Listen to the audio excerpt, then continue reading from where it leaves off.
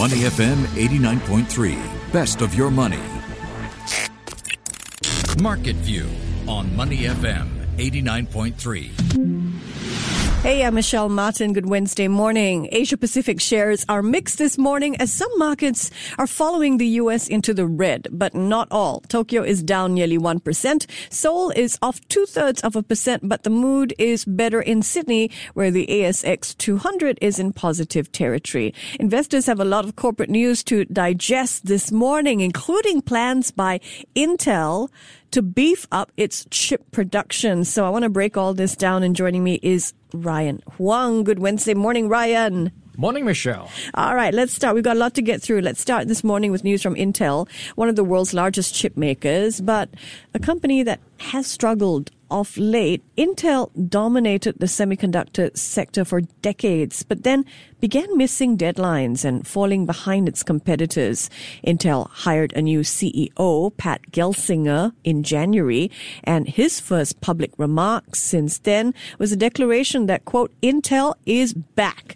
More than that, the company is doubling down on manufacturing. There are plans to invest billions in new plants. So fill us in. What is Gelsinger's plan to remake Intel once again as the world's foremost chip maker? Yeah, it's not just Intel that's back. Actually, Gelsinger is back because he was from Intel before and then went to VMware. Then he's now back at Intel. So he's now reviving the fortunes of Intel, at least trying to, with bold new plans. He is going to be spending $20 billion to build 2 new chip factories in Arizona. So this is just a start. He's going to commit to more, potentially down the road, more factories in the US and Europe and potentially elsewhere in the world to beef up the manufacturing side of Intel's business. And also what's worth noting is they want to go into the foundry business model, which is where they become a contract manufacturer for other contract or design makers as well. So right now in the semiconductor space, you have designers, many companies just focusing on design and giving the manufacturing responsibilities to someone else. So that includes the likes of Apple, Qualcomm. So they just focus on design and give the making or manufacturing side of the business to the likes of TSMC and Samsung. So Intel going into that space is a challenge into TSMC and Samsung. So that is a big move by Intel, and that is something that's making a lot of people sit up. Now, Intel's plans come amid a worldwide chip shortage that has been snarling industries from automobiles to electronics. So what do you make of Gelsinger's plans to double down on manufacturing? Some analysts thought Intel would shift to more outsourcing. Yeah, so that is an interesting departure from its recent strategy, also bucking the trend amidst the chip-making giants.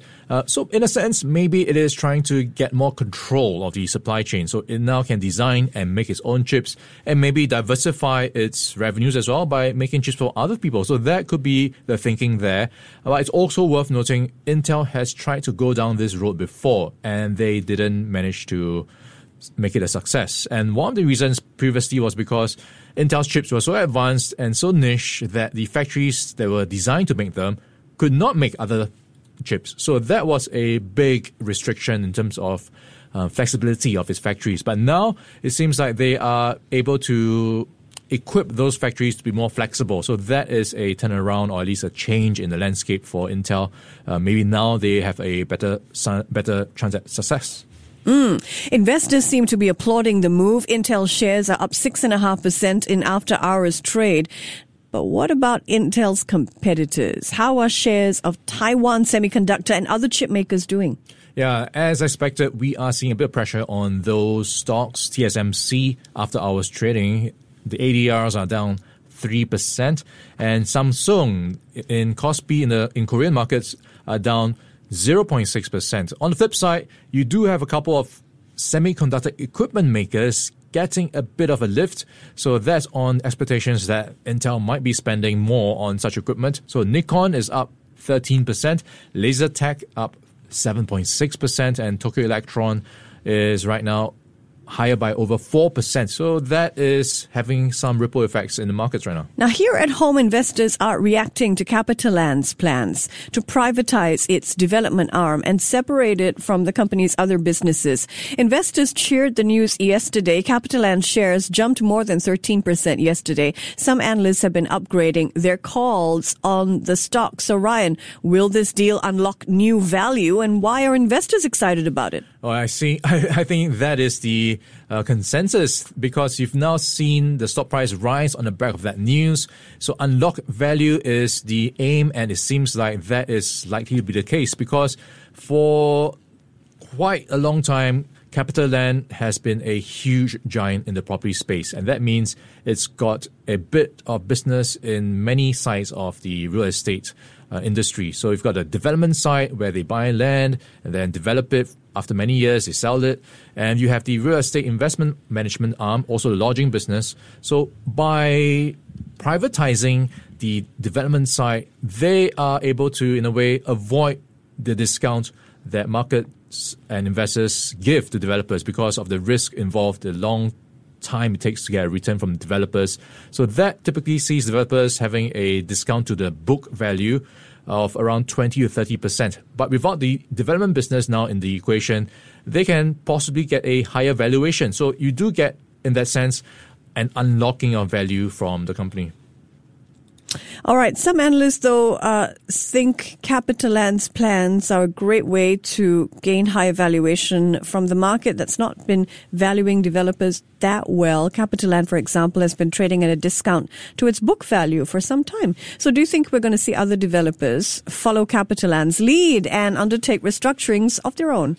The short answer is it's possible, but it's unlikely. And you do have a couple of candidates that could be in the lineup, and that is, of course, with that, I guess, incentive to avoid the developer discounts. So these includes the likes of Fraser's Property, Capital Corporation, Mapletree. So these could be in line for similar restructurings if what CapitaLand does actually does succeed in getting the new entity trading at a premium to its book value. So that, when it does go to market, will be closely watched and could be a signal for other property developers to follow suit. But even though they could, it might not be the best time for these property developers to do so, because the thing with CapitaLand is it's huge. So being huge comes with its own advantages. It's got economies of scale. And when you try to break up your company or split it into two, you have to add on more costs. So you will have to deal with higher finance costs in terms of having more people to deal with certain things, compliance, accounting departments, and everything that comes along with having a separate company. So that, with CapitaLand, is not a big issue as much as what a smaller company might face, because the incremental costs will be just much higher and may not work out to the same advantages, or at least the same benefits as what CapitaLand will get.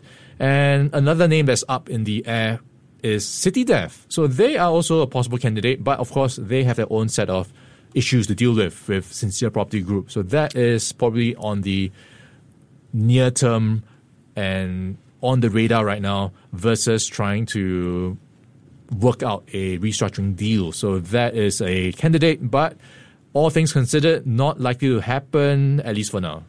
All right, I want to zoom out, Ryan. He's Ryan Huang. I'm Michelle Martin. Welcome. This is Your Money, the show where I look at all things to do with, well, making your money work harder than you ever have to. I want to zoom out and take a look at broader markets. Now, it seems that most sectors fell overnight. Banks, tech shares, small caps, oil prices, they all took a tumble as shares largely gave back gains from the day before. So what is the story here? Are we looking at profit taking, maybe a tug of war, as some analysts are saying, or is this a new inflection point for the markets? Yeah, let me take you through the markets recap. So you've got the Dow down 0.9%, S&P 500 down 0.8%, the tech-heavy Nasdaq down 1.1%. So all across the board, it was red. And where the investors go, they went to U.S. bonds as well as the U.S. dollar. So we saw the 10-year bond yields down 6 basis points. Now it's trading at 1.62%, and you have the U.S. dollar higher by 0.7%, now at 92.4 on the dollar index. So you are seeing some jitters in the markets, investors taking profit, seeking safe havens, and that is possibly due to some concerns around rising COVID-19 cases in Europe. That has seen extended business lockdowns in some places.